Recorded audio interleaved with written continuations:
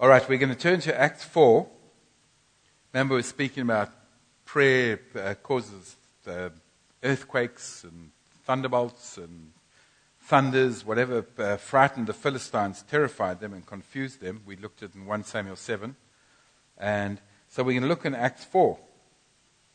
And what has happened here is the apostles have been threatened. They've been told, this is after the man was healed at the gate beautiful. And they were threatened by the authorities. And the result was that they went back to their number. Okay, it says here, verse 23 of Acts 4, it says, after they were permitted to go, the apostles returned to their company, or returned to their own people. And that's why it's nice to belong to a group of people. It's a place of security, it's a place of encouragement, and it should be a place of mutual cooperation in what you're doing. And this certainly was the case, because look what happened next. It says, verse 24, so they're reporting back now and telling them what the chief priests and elders had said to them. It says, when they heard it, this is their company, when they heard it, they lifted their voices together with one united mind to God and said, "O sovereign Lord." Does that sound like unity? One united mind. So they focus, they're in agreement with what they're doing. They're in unity. They're making a harmony. It's like a harmony according to Jesus, where he said, where two or three are gathered in my name, anything they pray will be done for them. So it says they lifted their voices together with one mind to God and said, "O sovereign Lord, you are he who made the heaven and the earth and the sea and all that is in them."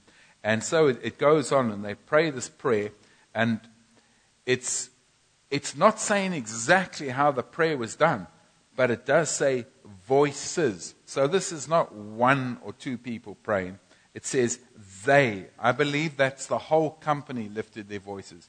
Now, if you think about it, Jesus said in John 7:37, rivers of living water will flow. Well, he said, whosoever believes in me, from their innermost being shall flow continuously rivers of living water. And when you get lots of rivers flowing together, flowing into a bigger and a bigger river, as more rivers flow into it, and the Amazon is an example of that, that river is so powerful that it pushes fresh water and flood hundreds of miles out to sea. That is awesome. It just displaces anything that's blocking the river, any pools that have got isolated, gone stagnant and stink, people who've wandered off on their own and gone into error, or have become hardened of heart or disillusioned. It's like the river, the Amazon River, just picks up all these pools, all the blockages, the wrong mindsets, all the rest, and just shoves it straight out to sea. Tree trunks, you name it, dead cows, animals, whatever, rotten water, out to sea it goes. And this is what happens when believers raise their voices together. So it gets to the point where the more believers that are there, the more powerful the torrents that are flowing.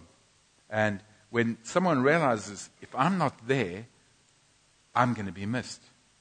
It changes the whole paradigm of having what I call David and Goliath type prayer meetings, where David goes out to fight Goliath, and David's praying, and he's an expert.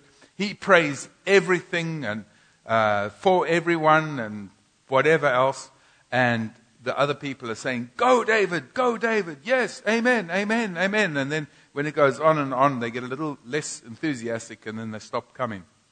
That's the pattern that we see, so that I've been seeing. So maybe some of that rings true. It says here they lifted their voices together. But let's have a look. Let's go over the page. I'm not going to read right through it. We've got to verse 31. When they had prayed, the place in which they were assembled was shaken. Does that sound like Paul and Silas's jail? What is it talking about? The place was shaken. The building shook. That's what it's talking about. And what happened in Paul and Silas's jail? The prisoners could not run away. I don't think they wanted to run away. But maybe even if they wanted to, they couldn't. But what does it say here?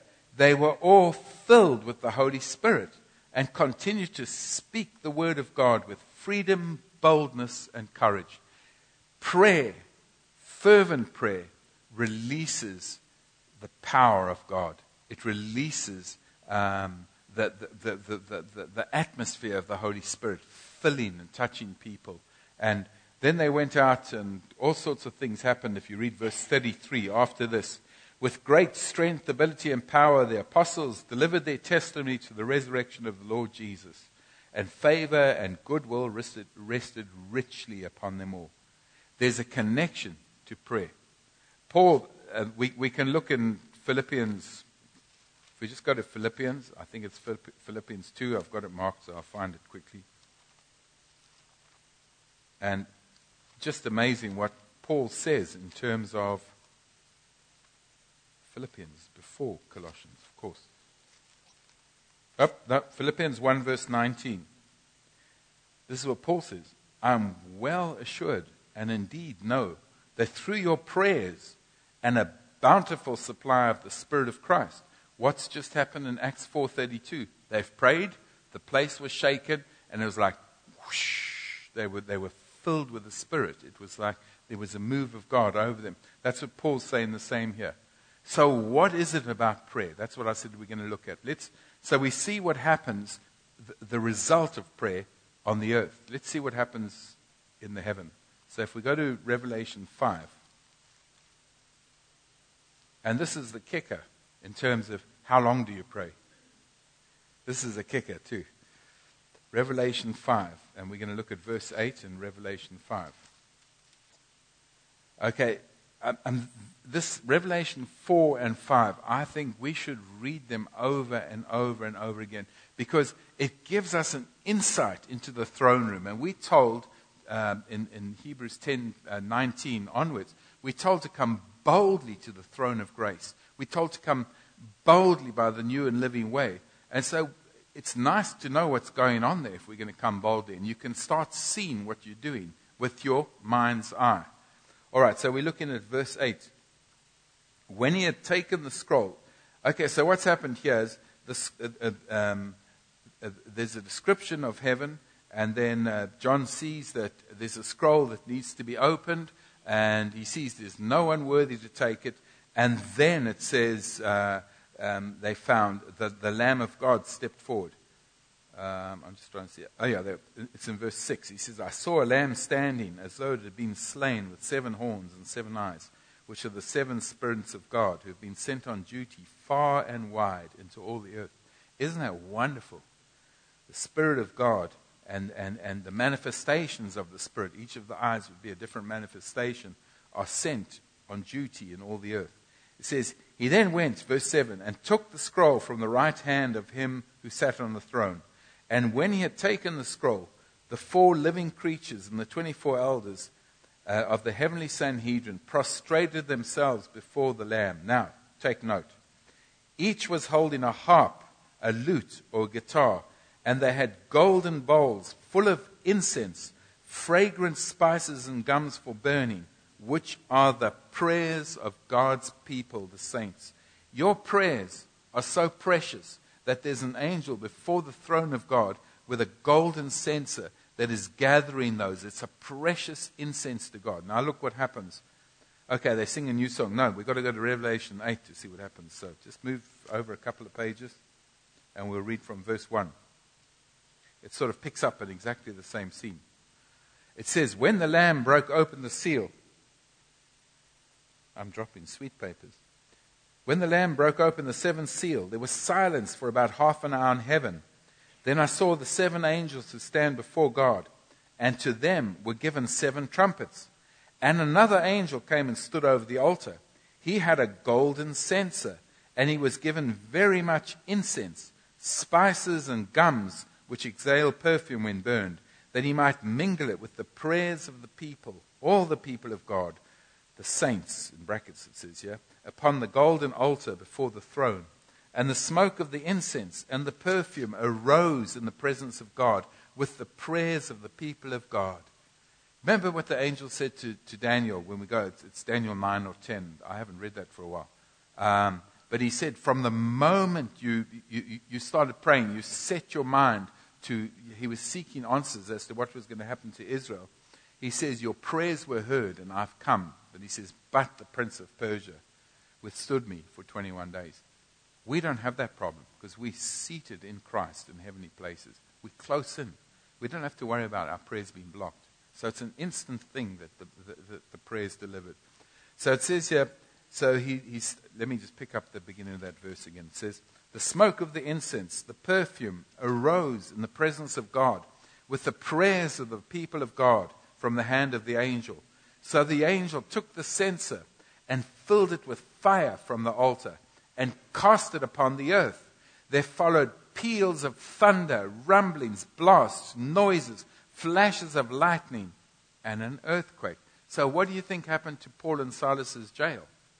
The angel dipped the censer into the fire before the altar, and he threw it down upon the earth, and there was all these things happened. Thunder, loud rumblings, blasts, noises, flashes of lightning, and an earthquake. And it is my conviction, it doesn't say it in Scripture, but it's my conviction that there was obviously more than just an earthquake in that jail. Why were those people terrified? Why wouldn't they run away? I think that possibly there was peals of thunder and lightnings and blasts and an earthquake. But what happened? If we just look at the things we've seen now, it says in 1 Samuel 7, it says, the Lord thundered against the Philistines. Well, that must have been issued from the throne of God, that power. The prayers of the righteous avail much, making tremendous power available. What happened? What happened in that Acts 4:32? It says, what is the fire? The fire. Jesus baptizes with the Holy Spirit and with fire. They were all filled with the Spirit. And they went out and witnessed. The next couple of verses say, this is what happens when we pray. And Mary Ellen sang that song about the incense. Remember, let it rise, night and day, let it arise. So what we, as the priests of God, and remember we saw in 1 Peter 2, verse 5, that we to offer acceptable sacrifices to God. It's the incense of praise. It's worship. That's exactly what Paul and Silas were offering. While they were praying and singing hymns to the Lord and the other prisoners were listening, this was the incense arising. And the result was the release of power. So if we want to see that power, we want to see that manifestation of the Holy Spirit, I believe from reading these principles in Scripture, we have to pray.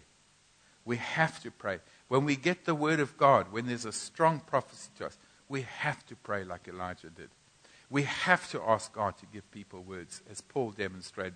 And then when you look at Paul, in Ephesians like 1:17 to 19, he says, when I heard of your faith, he says, I always pray that God may grant you the spirit of wisdom and revelation, that your eyes, of your understanding be open, you're flooded with light. He prays for that. For the Galatians, he prays. He talks about Epaphroditus in Colossians 4, verse 16. He says, he is always struggling in prayer for you. There's a dimension here that we need to get into. And possibly the greatest is Hebrews 7:25. It says, Jesus ever lives to intercede. Well, it says he is able to save to the uttermost those who come to him. Because he ever lives there. And uttermost, that means with perfectly, with finality for all time. So in other words, no drifting into the church and then saying, oh, well, drifting out and backsliding. That shouldn't happen. That's just not an option for us. We pray, Christ be formed. Galatians 4:19, I pray, I travail that Christ be formed. Little children, my little children, for whom I'm again in the pangs of travail, childbirth. And then I just see this incense arising from us, the people of God. Priests and kings offering acceptable sacrifices, which God is answering with fire, with thunderbolts and lightnings. And what happens when that power falls? Shackles fall off. That happened to Peter in Acts 12. His shackles fell off. He was chained to 2 soldiers. He was between 2. Shackles fell off. What happened in the Philippian jail? the shackles fell off everybody. That's what God's given us to do. So we pray. Okay, so now what we're going to talk about now, this session, I've already overlapped 15 minutes. We want to talk about positioning ourselves to pray with God. So let's go to Ephesians 6:18. That would be our foundation scripture for this session.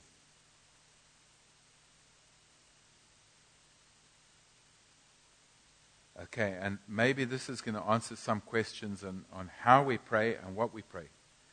So let's go. It says, pray. Okay, first of all, what I love is if you look at verse 10, just before we get into verse 18, Paul's writing to the Ephesians. Now he's moving into an area that's important. And so he's saying, in conclusion, your conclusion is normally sort of a highlight of what you're writing about. He says, in conclusion, be strong in the Lord. Be empowered through your union with Him. Draw your strength from Him. That strength which His boundless might provides.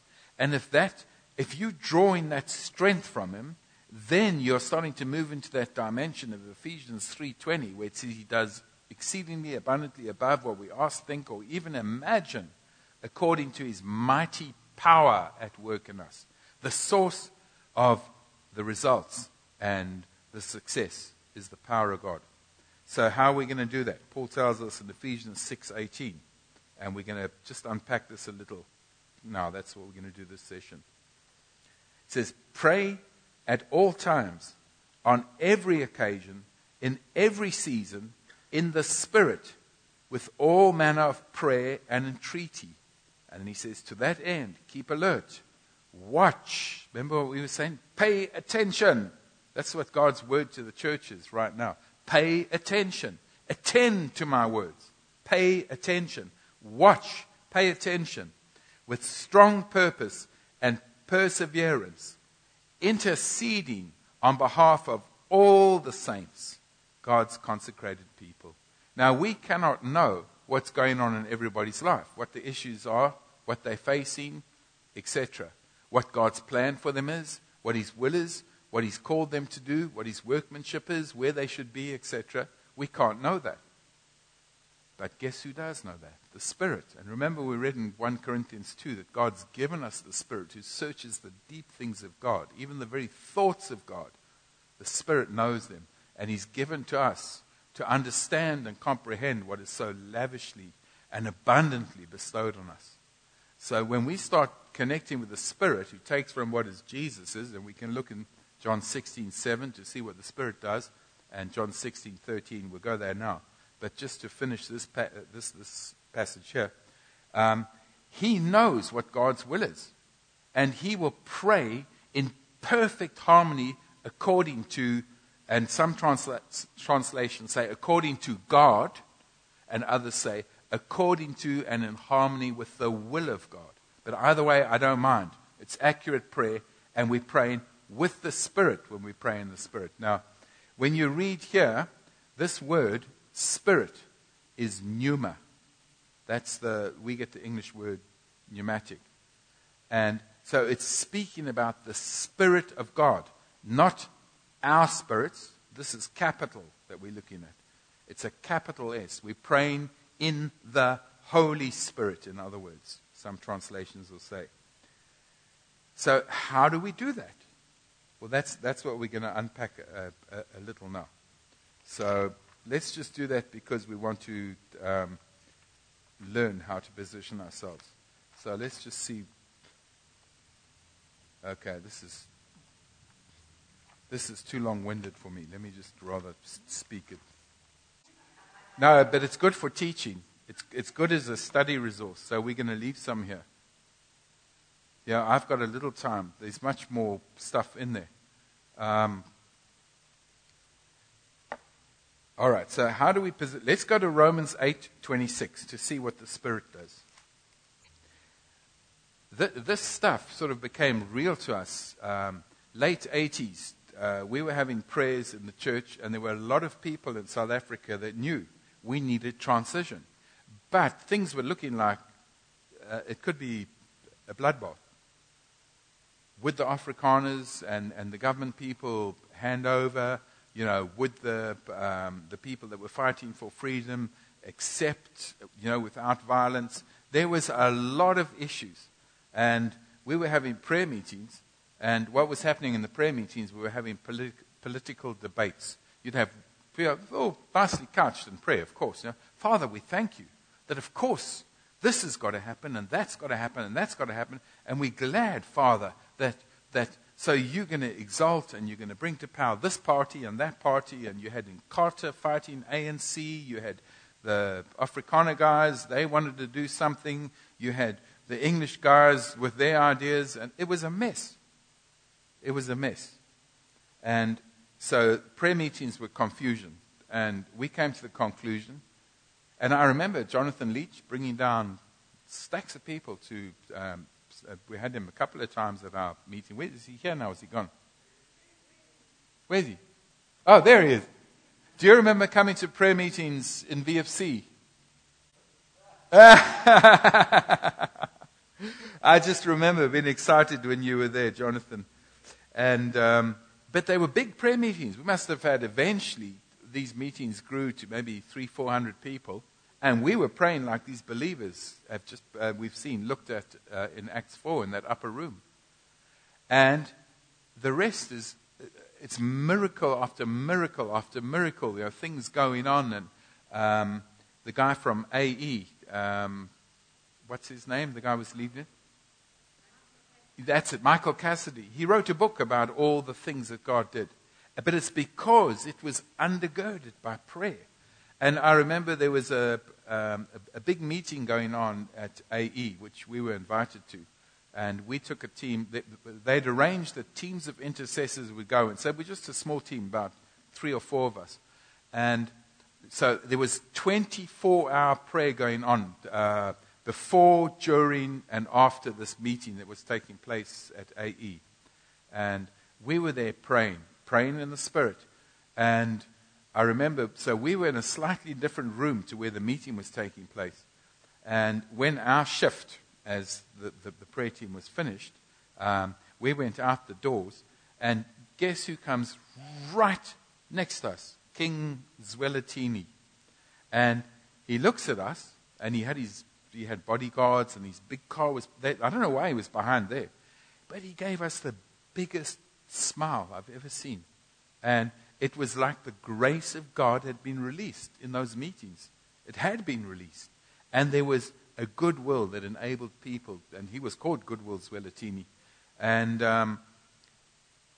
there was a goodwill and a way made forward for people to find peace. And where there was issues and problems, God just fixed them. Like apparently there was a meeting going on in Joburg with Gacha Buthelezi, and he left the meeting. He wasn't going to do this, and he wasn't going to do that, and he got on an airplane. Guess what? As they get in the air, the thing develops engine trouble and has to come back. And people had chased after him to try and bring him back to the meeting, to persuade him to come back in. And again, he just recognized, well, this is God. So he went back to the meeting. Things like that were going on the whole time.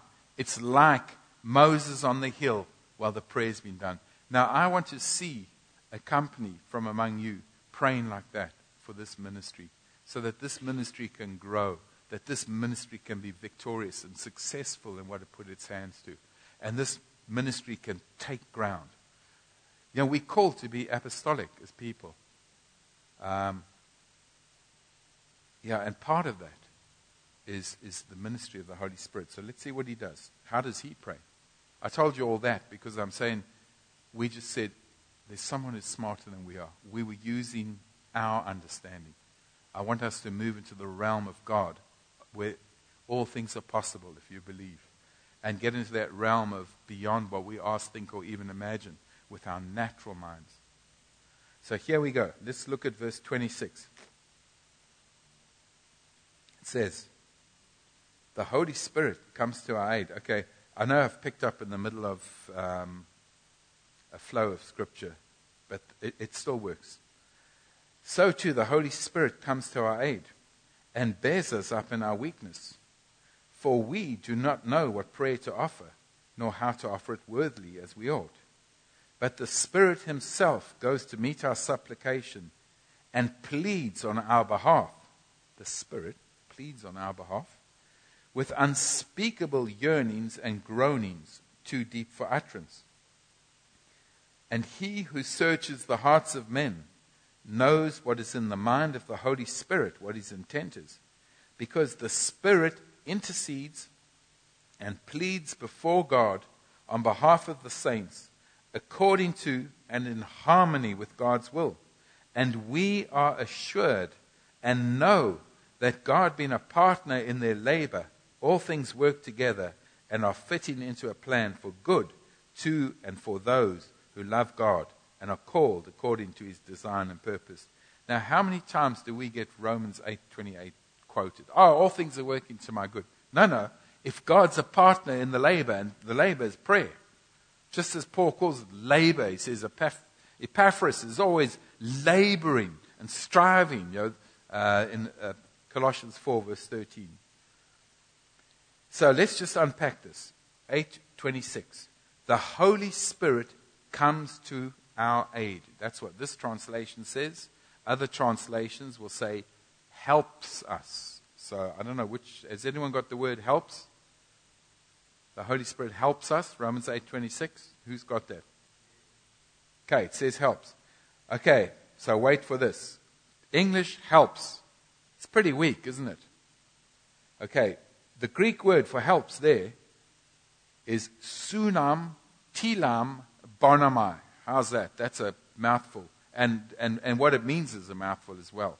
What it means is the Spirit takes hold of together with us against.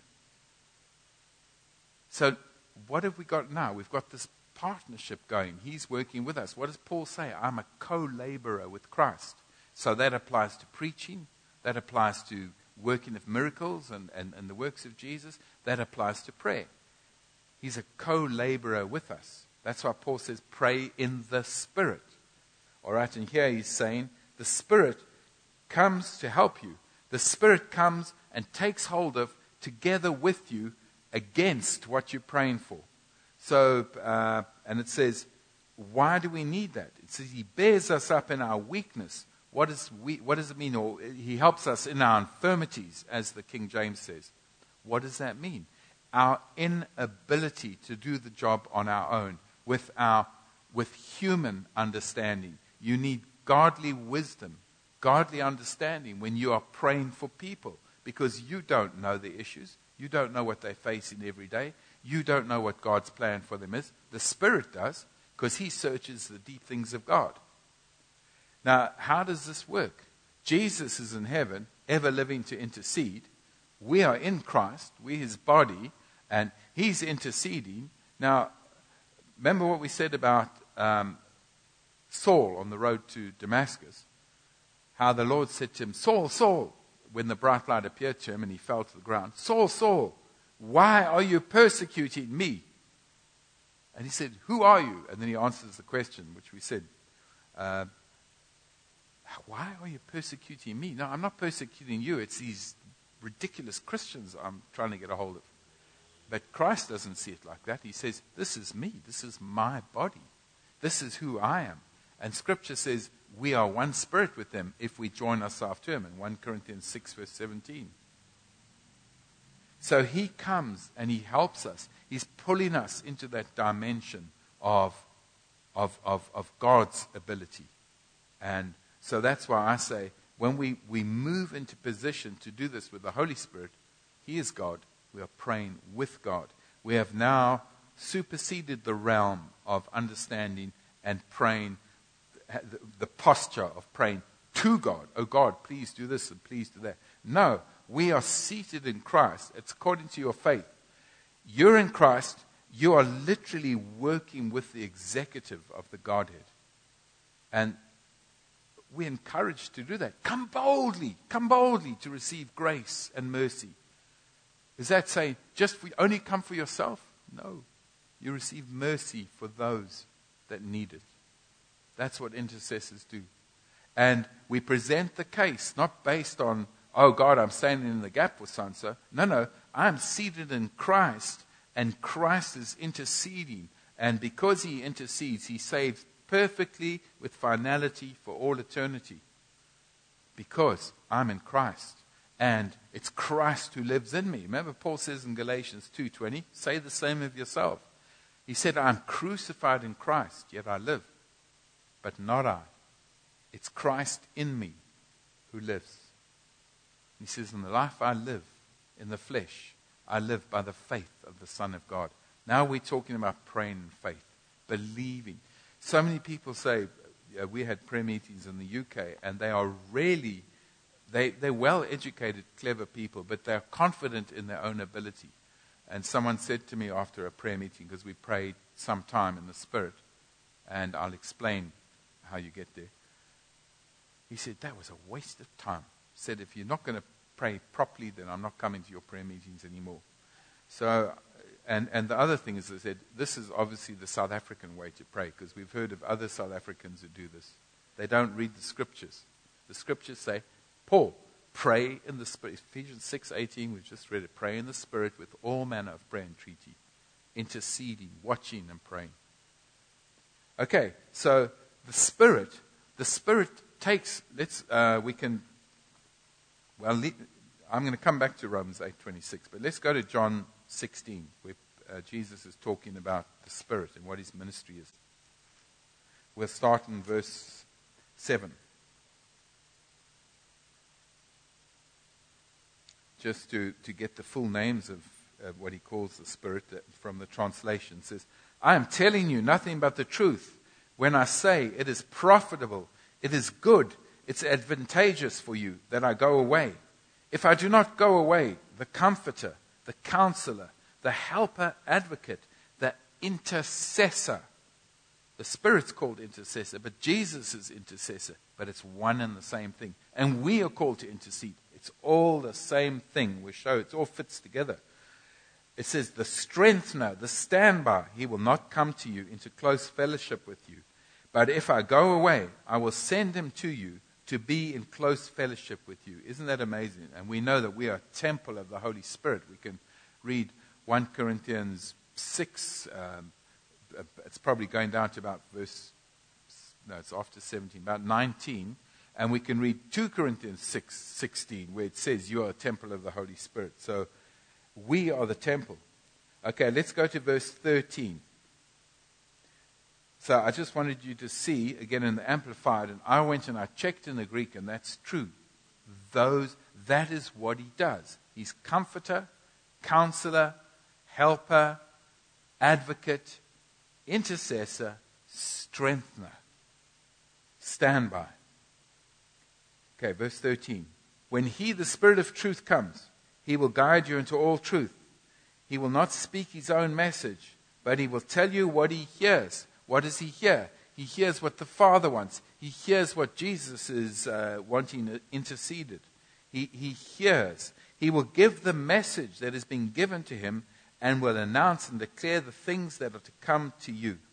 He will honor and glorify me. He will take off what is mine and will reveal, declare, disclose, transmit it to you. So he's intercessor. Jesus is intercessor. So now how do we get into this environment? So let's have a look at that now. Just before I do that, let's just finish in Romans 8. Because I just want to stretch your understanding. You know, if you read Hebrews 5 verse 7, it says, in the days of his flesh, Jesus prayed, he presented his petitions and requests to God with loud crying and tears to him who was able to save him. And he was heard because of his reverent submission. Loud crying and tears. That's a bit different, Jesus, to, just, oh, Father, do this, do that. He wasn't like that. He was praying heartfelt, gutsy, powerful prayers. And again, you ask, well, Jesus, you said in John 5, verse 19, you said, I only do what I see the Father doing. Why did you need to pray like that? Because surely you just looked, you saw what God was doing, and you did that. He needed to bring it into this realm. It's the Elijah story. God said there's rain coming, so that's okay. Let's go and have a cup of tea and watch the rain come. It didn't work like that.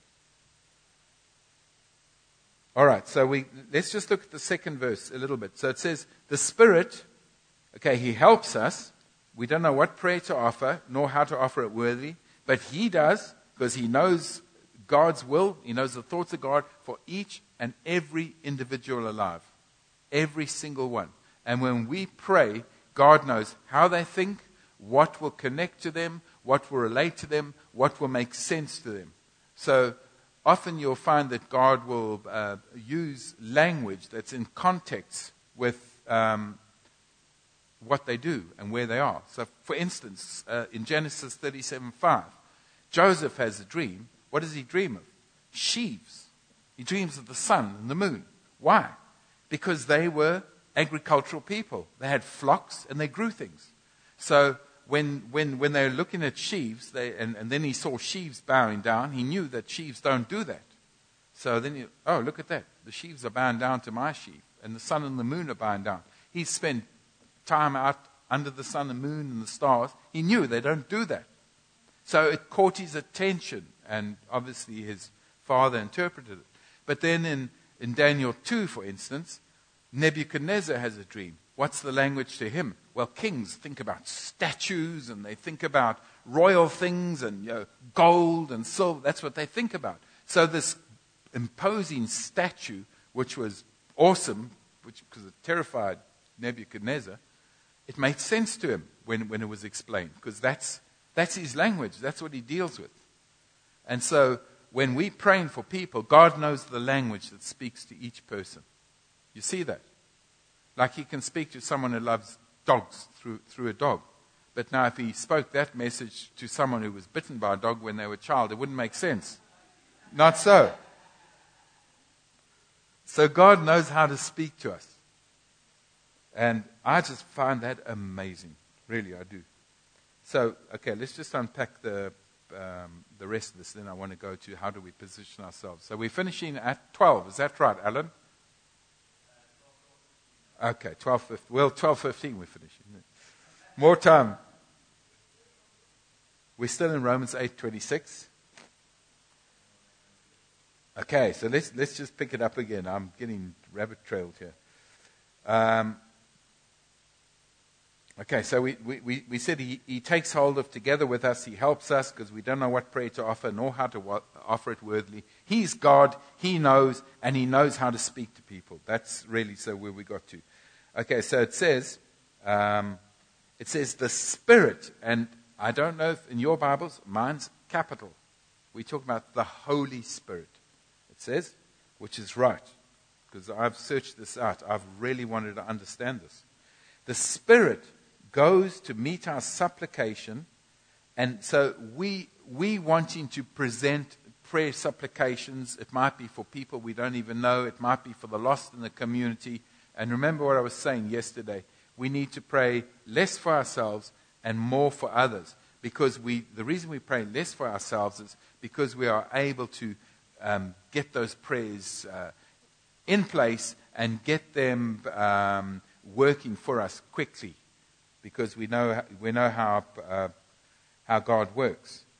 We ask in the name of Jesus, and we take what He's already given us, and we bring that down. And that applies to people who are born again or not, because who knows, maybe tomorrow they will be born again. So God looks at everyone with love. So he knows the end from the beginning. They were saved before the foundation of the world, and it's really, are they going to accept it or not? So it says in verse 27, okay, so the Spirit now is pleading on our behalf. It says He goes to meet and He pleads on our behalf. Now remember, one of the names for the Holy Spirit is advocate. So if you think of an advocate pleading a case, I don't see the Spirit of God, pleading like, please God, please God. No. He's presenting the case based on the blood of Jesus, based on what was done in Calvary, based on the fact that righteousness has been imputed to us, that we, as we move into the law of the Spirit, we're freed from the law of sin and death. So there's all, because God is a judge. You know, people think, oh, the judge looked at me and he just forgave me my sin. Well, that's not a good judge. The reason he looks at us and there's no sin is because we were crucified in Christ, died with him, and we were raised to life with him. And that's what Paul says. We got the same new life in us. We paid the penalty, but Christ did for us. But God reckons us as being in him on the cross. Okay, so the Spirit's an advocate. So we're talking about presenting the case. He pleads before God, pleading the case on behalf of the saints, according to and in harmony with God's will.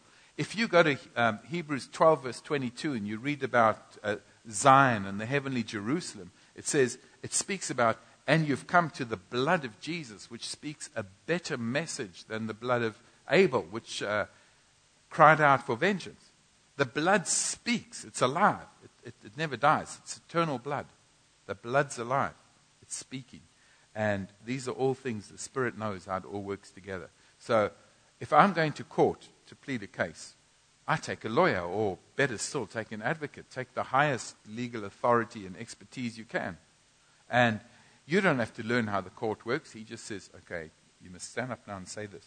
So you stand up and say that. He says, sit down now, keep quiet. Okay, just listen to him. It's okay, we'll get our turn. He's rambling on about you did this, that, and the other thing. It sounds very convincing, but we'll get him, don't worry. Because the Spirit wins every case. It's perfect. He wins every case. He's God. Okay, so he who searches the hearts of men, verse 27, knows what is in the mind of the Spirit, because the Spirit intercedes. It says it again. He pleads in verse 26, and it says pleads in 27 before God on behalf of the saints, according to and in harmony with God's will. And I've read other translations that say he pleads before God according to God, because he is God. All right, so, and you see, then it says, verse 28, how do I know he wins every case? Because of verse 28. It says, all things work together and are fitting for good, in the plan for those who love him, and called according to his purpose. He wins every case. Every prayer will be a winner. Right, how do we do that? So you agree, the Spirit pleads before God. He's involved in that intercession. He's called intercessor. You've got that. Right, let's just see how this works. I want you to just recall that we said that praise is not worship. There's a difference. They're both the same activity. They directed at God, extolling God, but praise is different to worship. Do you agree? All right, we're going to look at the same thing now. Let's go to 1 Corinthians 14, verse 14. We've got, I'm going the wrong way. I've got 30 minutes left. Okay, let's just get this done here. All right, I'm going to read 14, verse 14. 1 Corinthians 14, verse 14. I just think the Amplified brings this out brilliantly. Okay, it says here, I wonder if I should read verse 3, because there's different. Let's read verse 3 first, then we'll come back to verse 14. Well, verse 2 and verse 4 would be a good ones to read.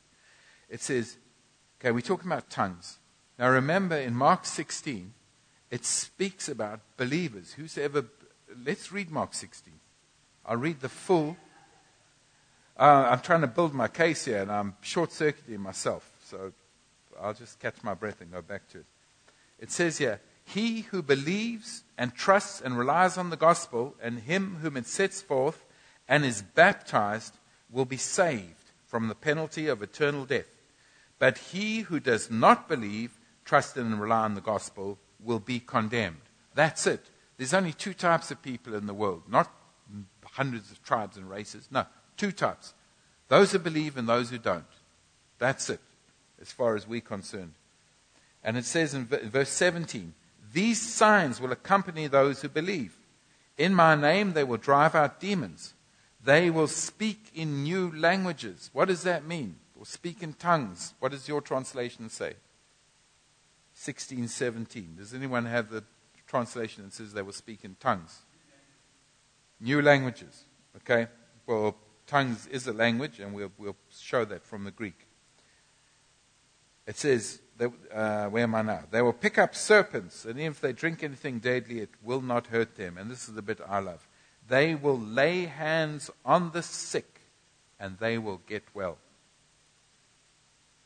Okay, it's going to be lovely to speak about healing, because healing is a spiritual gift, and healing is spiritual.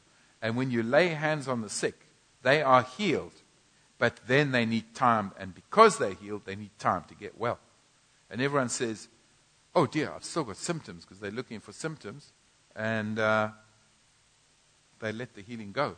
It's stolen away. So, anyway, that's a different subject. We are those who lay hands on the sick, and we say, you will recover. You will recover in minutes, in hours, or in days, but you will recover. You are healed, and because you're healed, you will now recover. We don't say to people, because your symptoms are gone, because you seem to have recovered, you're healed. That's wrong. That's stupid. It's like taking a course of antibiotics, taking the first one, then saying, oh, it didn't work, throw the rest away. That's what we're doing, because we're allowing the signs, we're allowing the devil to steal that word from us. All right, so we're down in verse 2 of 1 Corinthians 14. It says, one who speaks in an unknown tongue. Now, the word there in Greek is glossa. That means a language. And that fits in with what Mark 17 said. So one who speaks in an unknown tongue speaks not to men, but to God. No one understands or catches his meaning. In the Holy Spirit, this is put holy in brackets, Spirit capital. He utters secret truths and hidden things not obvious to the understanding.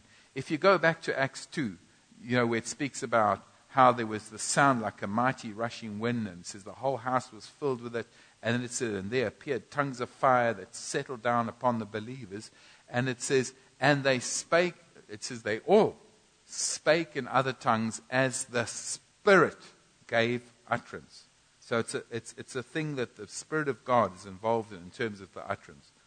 And verse 4 says, he who speaks in a strange tongue edifies and improves himself. Okay, I'll just stop there because it speaks on about prophecy.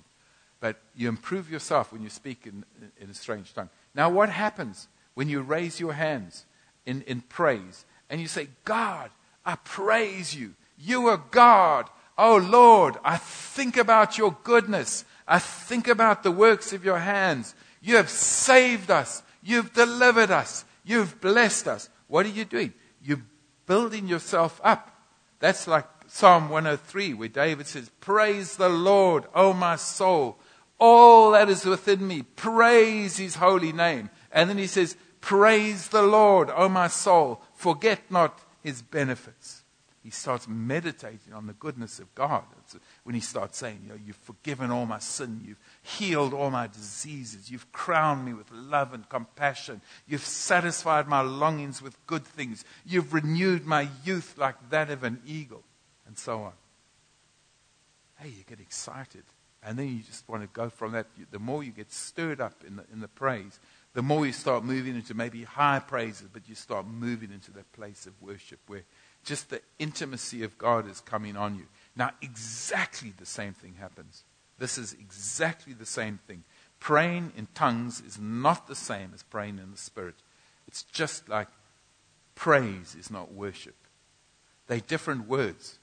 Remember I said to you when Paul said pray in the Spirit, that's the word pneuma. And if you look, let's look in Jude 20, because I want you to understand this process, and I use it when I'm worshiping. I use it in praise. Because often you can get to a place in praise where the music's taken you so far, and you know you can go higher or go deeper, however you want to term it, but you don't have the words to take you there, to sustain it. And you know, gee, if we sing it again, or It's a difficult thing. You get a skilled worship leader, they know. They can choose the song with the right words, because it's words, spirit and truth we to worship in. Spirit and truth we to praise Him.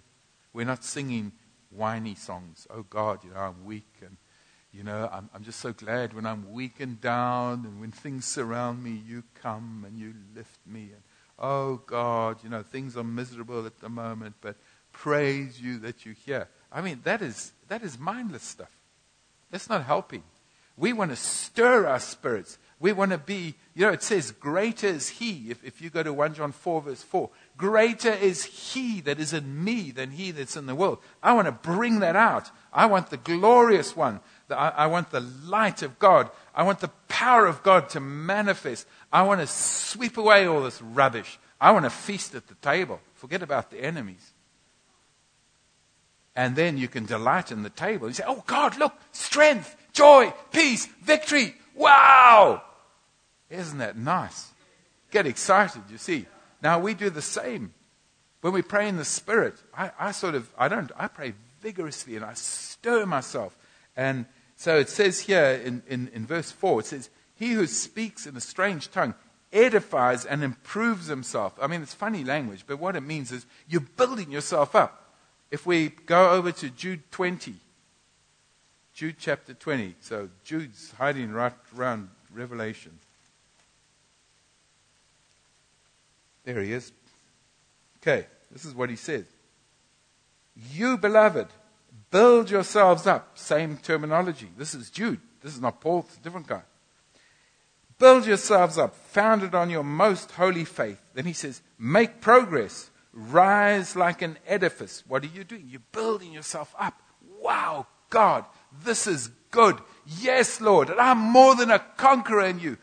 Lord, the greater one's in me. Father, thank you that rivers of life flow from my innermost being. Your word is in my lips. It's the same as you speaking. When I speak your word, you watch over it. It performs. It comes back having achieved what it's sent to do. He says, build yourselves up. Rise like an edifice. Higher and higher. Praying in the pneuma, Holy Spirit. How's that? So when you praise, we're not going to be the same on Sunday. For a minute the other day, I thought I wasn't going to be here on Sunday, and I was really upset. I thought, I'm going to miss out because something is going to shift in this place. Your praises and your worship is going to release incense to heaven on Sunday. It doesn't have to be on Sunday, but I know it'll happen on Sunday. You could go home and do it now. Just be aware the incense is arising. And this place is going to be shaken. So we're back in 1 Corinthians 14 now. So we've got to build ourselves up. And I use tongues. Because tongues is utterance that's given by the Holy Spirit. And I pray in tongues. And, if you think of water and the Spirit, it talks about the washing of the water by the Word. The Spirit is, Jesus uses the example, he's like a rushing stream, water. And you think of water. Water can be a place of recreation. If you go to a nice still place, you can be refreshed. It's a place of cleansing. You wash yourself in water. But when water's rushing streams, it can go through turbines. It can spin turbines. It's got power. And turbines generate electricity, power. And this is what we're looking at here. We're looking for the water to rush through us. Those rivers that are coming out must come as a rushing stream, not as a gentle stream. This times God's very gentle and peaceful, and I love that. Where you just want to lean against Him and just be with Him. But there's a time where it's time for power to be generated. So when I pray in tongues, like it says, he who speaks in a tongue edifies and improves himself, I work at it. It's like exercise. I mean, God shows us everything in nature. Like people don't come to this world unless they get born. Not so. Nothing. You don't have dogs in this world unless they're born. So everything's got to be born. So there's a lesson for us. We've got to pray and travail the people are born. But we also see in nature the things of God, the water, the growth, the stillness, the rush. And the example is exercise. If you decide to go for walks, you can't stop and smell the flowers and then stop and chat to your friend and then walk a little bit further and then think about something else and sit down. No, if you want a power walk, you go for a power walk and you pump your arms, you move your muscles, and you wait till you get your second wind. And in a way, what happens is when we pray in the Spirit, pray in tongues first, the Spirit starts moving alongside. Remember what we said? He takes hold of together with us. Now, we might not be focused yet in what we're praying for. Or you can say, Lord, I'm praying for, like Bob was saying, he's praying for his family. I'm praying for my family. Would you take hold of that with me? Because I've been praying, and Lord, I just want to see results. I want to see change. I want the rushing water of God, the rushing Amazon River, to smash every blockage out the way. And so you pray in the Spirit. You ask. You can either initiate, asking Him to pray with you, or you can say, Lord, here I am. It says in Romans 12, present yourself a living sacrifice. I just want to pray anything you want to pray. I want to pray for the communities. I want to pray for the work you're doing. You know what's needs to be, what's a log jam now? That needs to be unjammed so that the river can flow and progress can carry on in the ministry or in my life or my children's lives or whoever you've chosen. When you choose and who He chooses when you let Him choose. Do it both ways. Okay, so let's go to 1 Corinthians 14:14 now. We stir ourselves. It's like praise and worship. It's an act of your will to praise.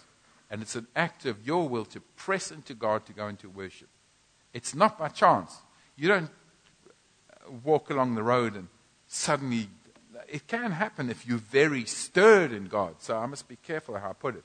But let's say you've been totally distracted and you in something else, you're feeling a bit dry and maybe you're thinking you're dissociated from God. You never are, because He'll never leave or forsake you.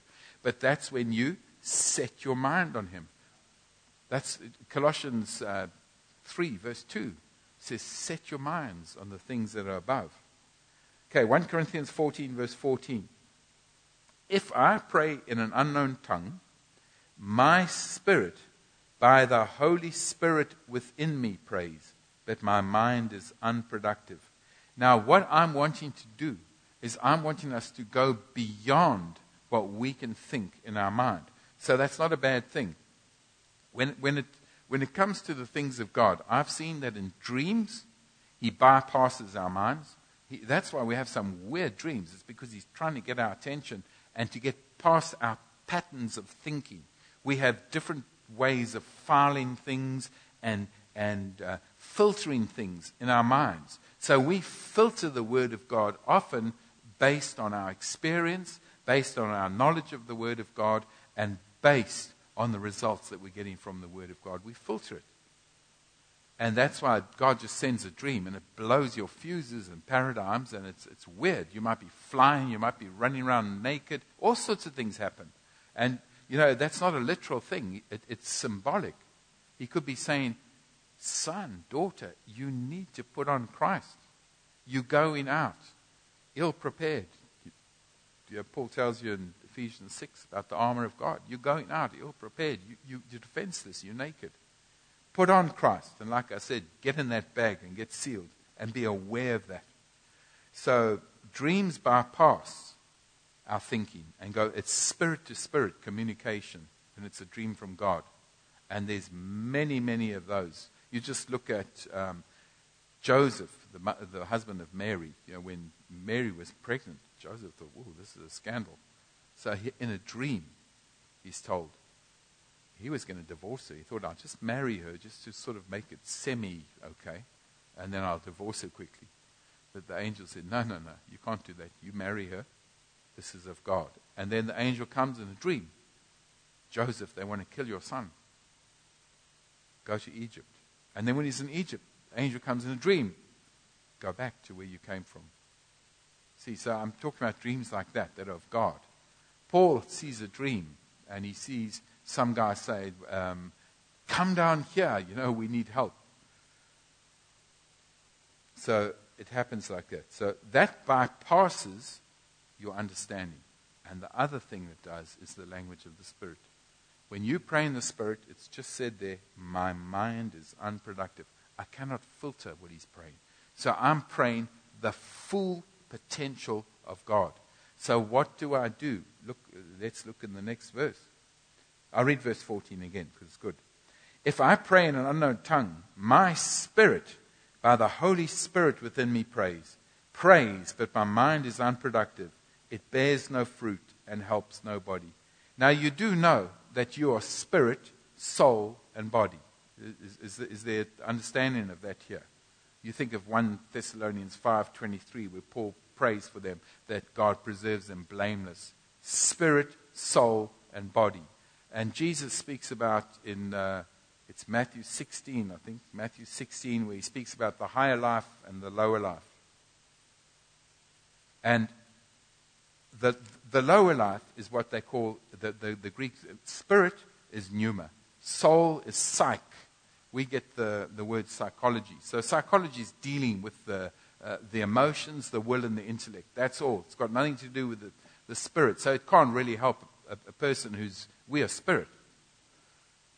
And of course you have a body which will obey what you tell it to do. You say you put to death those things lurking in your body, and we have the power to do that. So spirit, the psych part, the soulish area is our emotions, our will, our intellect. And so that's how we pray most of the time. But this is what Paul says. Look here, we've read verse 14, look at verse 15. What am I to do? He says, because if I pray in the Spirit, my mind is unproductive. He says, what am I to do?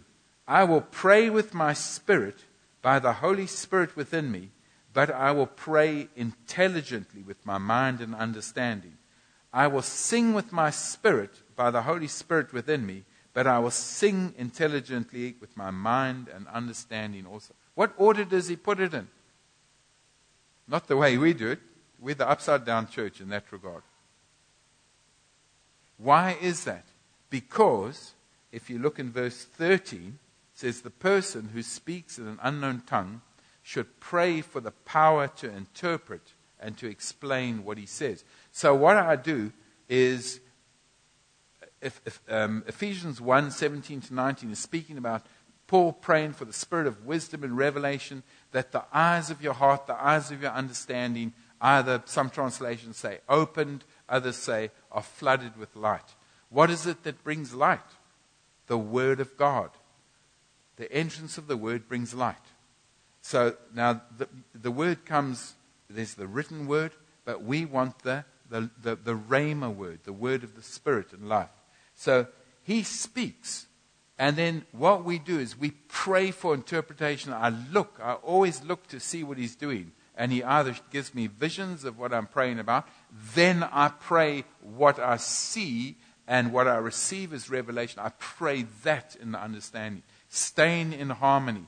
And then when I finish praying that, I go back to praying in the Spirit, and I look to see. So there's this continual interaction going on. Now, how do I get to that place where I'm praying with the Spirit? I start in tongues. I pray. Sha ba ba ba da la ba ba ba ba. I start getting my second wind. It's like the high praises. It's just like getting easier. It's like God is energizing me, because that's what he does. He energizes you. Yeah, ba ba ba. It might get louder or it might get more intense. I might feel a pressure. I feel physical things. Like Paul feels birth pangs.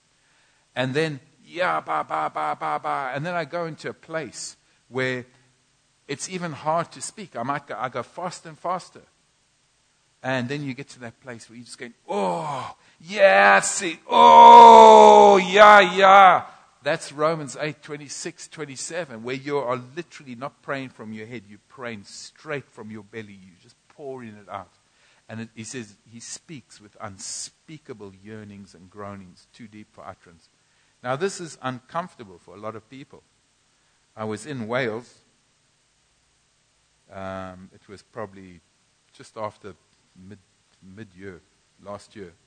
We were in the place where the Welsh revival started 100 years previous. It was virtually the day we were there, and they were having a gathering. They were celebrating the revival of 100 years ago. And I'm saying, what about now? 100 years is gone. Anyway, we said to them, we took a team there to pray. And so the rest of them joined us, which we weren't that wild about because, like I said, when you get lost in the labor ward, it's a scary place. And it literally scared them. But what happened? So we told them all the theory, told them about praying God's perfect will, praying with God, sharing much the same information I'm sharing now. Oh, they're so excited. They say, come on, let's do it. And then I said, right, follow me. And I just saw them. They went quieter and quieter. The eyes got bigger and bigger, and it didn't work. But I had less time than I've had with you. But the truth is, the labor ward is scary. You don't want children there. You don't take them there. And it can be a shock to believers either, because we are going into realms of the Spirit that are out of our comfort zones many times. I can remember when this first happened to me, and it's many years ago, I was baptized in the Spirit, and I started praying in tongues. I loved it. I loved listening to the language, and I try a bit of Chinese, and I go, try and talk like that. Then I say, now I'm going to try this, try and sort of shape it like that. And God just delighted in me, delighting in what He'd given.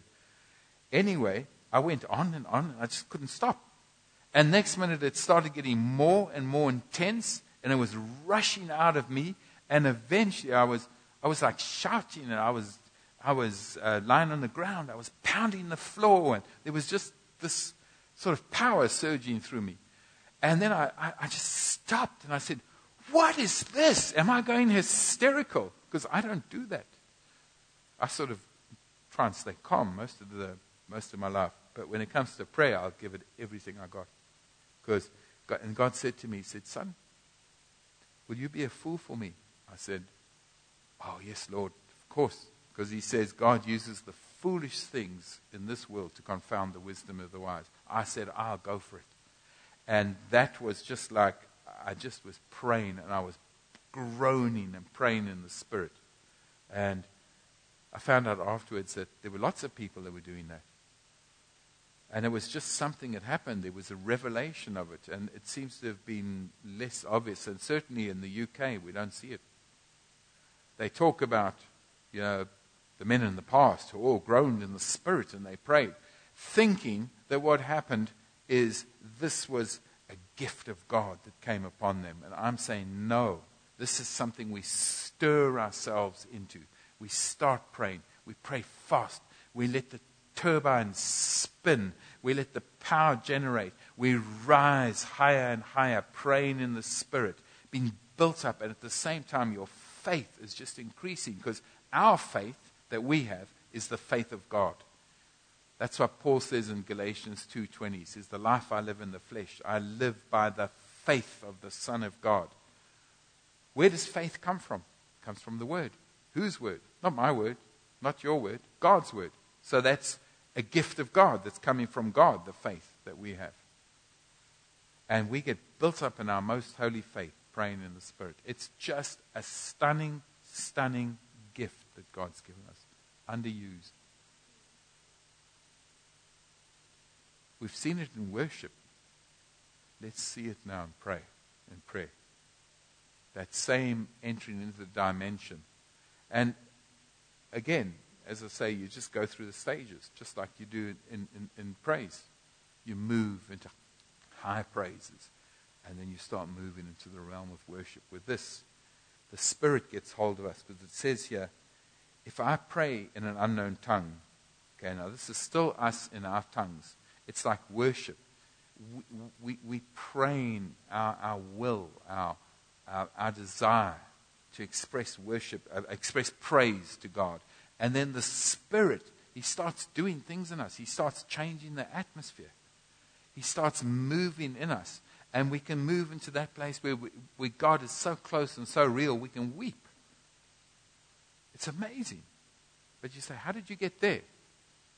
you don't just get there from A to Z in one step. You've got to go through the steps. And that's why sometimes it's easy for the worship leaders because the people are stirred, which they should be. If you read Ephesians 5:18, it says, be filled with the Holy Spirit, singing out to one another and yourself with psalms, hymns, and spiritual songs. It even says chants, believe it or not, if you look in the original language. Chanting is of God. That's a translation of the word there, where it says spiritual songs. It's been translated, but you look at the original word, one of the meanings is chanting. So you chant out, God is good, God is good, God is good. You are good, Father, God is good. We can do that. We don't do that. It's like a battering ram, just smashing all doubt and unbelief out the way. Look what Paul says.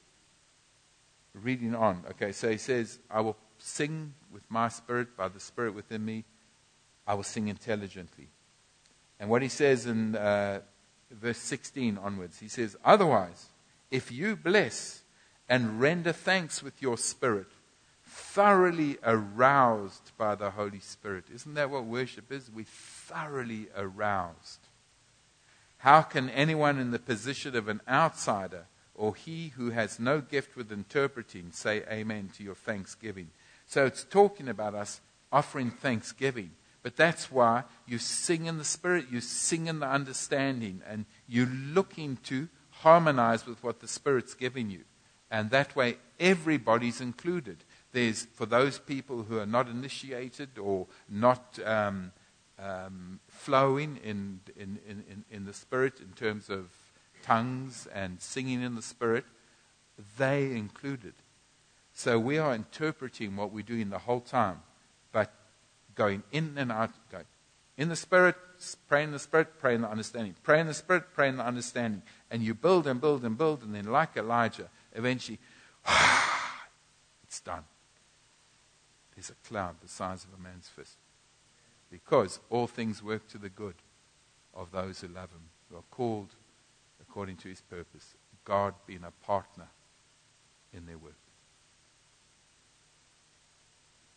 Okay, so now we've got another session later. And while we've talked about these things, so we will get to a place where I want us to use the gift of the Spirit. We will sing in the Spirit. We will sing in the understanding. So Mary Ellen's going to have to try and interpret what we're saying. But no. So we will sing in the Spirit, and then whatever words God gives you to sing, you sing them over us, and we sing them.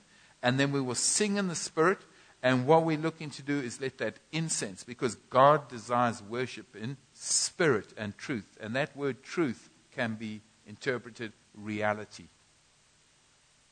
What do you believe? What you believe is your reality.